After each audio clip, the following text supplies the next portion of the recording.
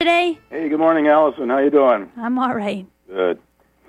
233 years ago in 1775, the 14th of April was a good day for some black slaves in the British American colonies when Benjamin Franklin and Benjamin Rush, both of Philadelphia, established the first abolition society in North America, calling it the Society for the Relief of Negroes Unlawfully Held in Bondage.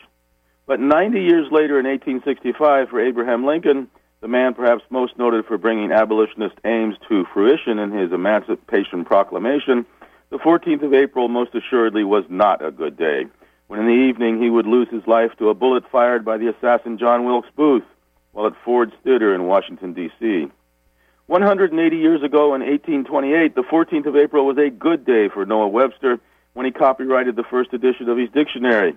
But 18 years later, in 1846, for the Donner Party of pioneers, the 14th of April would be the first day of a long, arduous, year-long trip from Springfield, Illinois that would end just inside the eastern border of California in severe hardship and cannibalism. 148 years ago in 1860, the 14th of April was a great day of celebration for the newly formed Pony Express mail service when one of its riders was the first to reach Sacramento, California.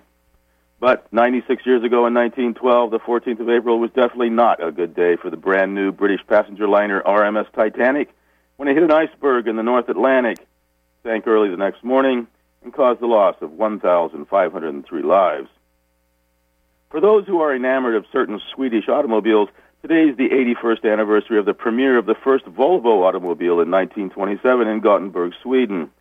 And for those who are fascinated by meteorological phenomena of the convective variety, today is the 22nd anniversary of the descent to Earth of the heaviest hailstones ever recorded, the 1 kilogram or 2.2 pounders that fell on the Gopalganj district of Bangladesh in 1986, killing 92 people. Today's birthdays include those of the English actor Sir John Gielgud, the American actor Rod Steiger, the American singer-songwriter Loretta Lynn, the New York policeman Frank Serpico, popularized in film by Al Pacino, the British actress Julie Christie, and the American baseball player Pete Rose, who has possibly become more famous for what he later shouldn't have done than what he earlier had accomplished.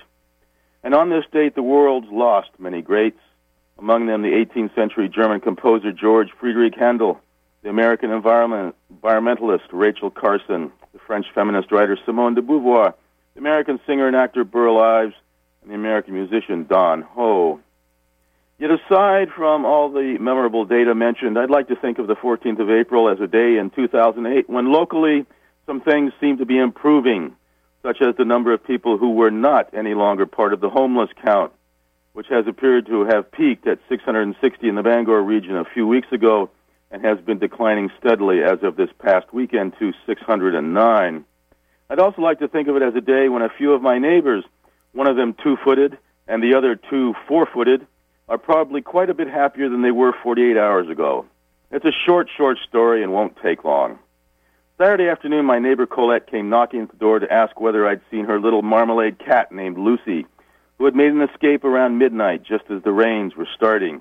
When Lucy didn't show up for breakfast, Colette started getting worried, printed off a bunch of pictures of Lucy, and began making the rounds of the townhouses in our complex. By yesterday morning, Lucy still hadn't shown up. Early on yesterday, Colette had let Lucy's house buddy, a big black alley cat-looking fella named Ortiz, out for his usual constitutional. But this time Ortiz was gone for an unusually long time, on into mid-afternoon. Then Colette saw why when she looked out the back window onto a big stretch of meadow. There, loping shoulder to shoulder, Lucy and Ortiz were on their way home. Apparently, Ortiz had spent the past several hours doing a detailed search of the neighborhood on his own and found who he was looking for. Needless to say, Colette was ecstatic. For more on Maine, have a great day.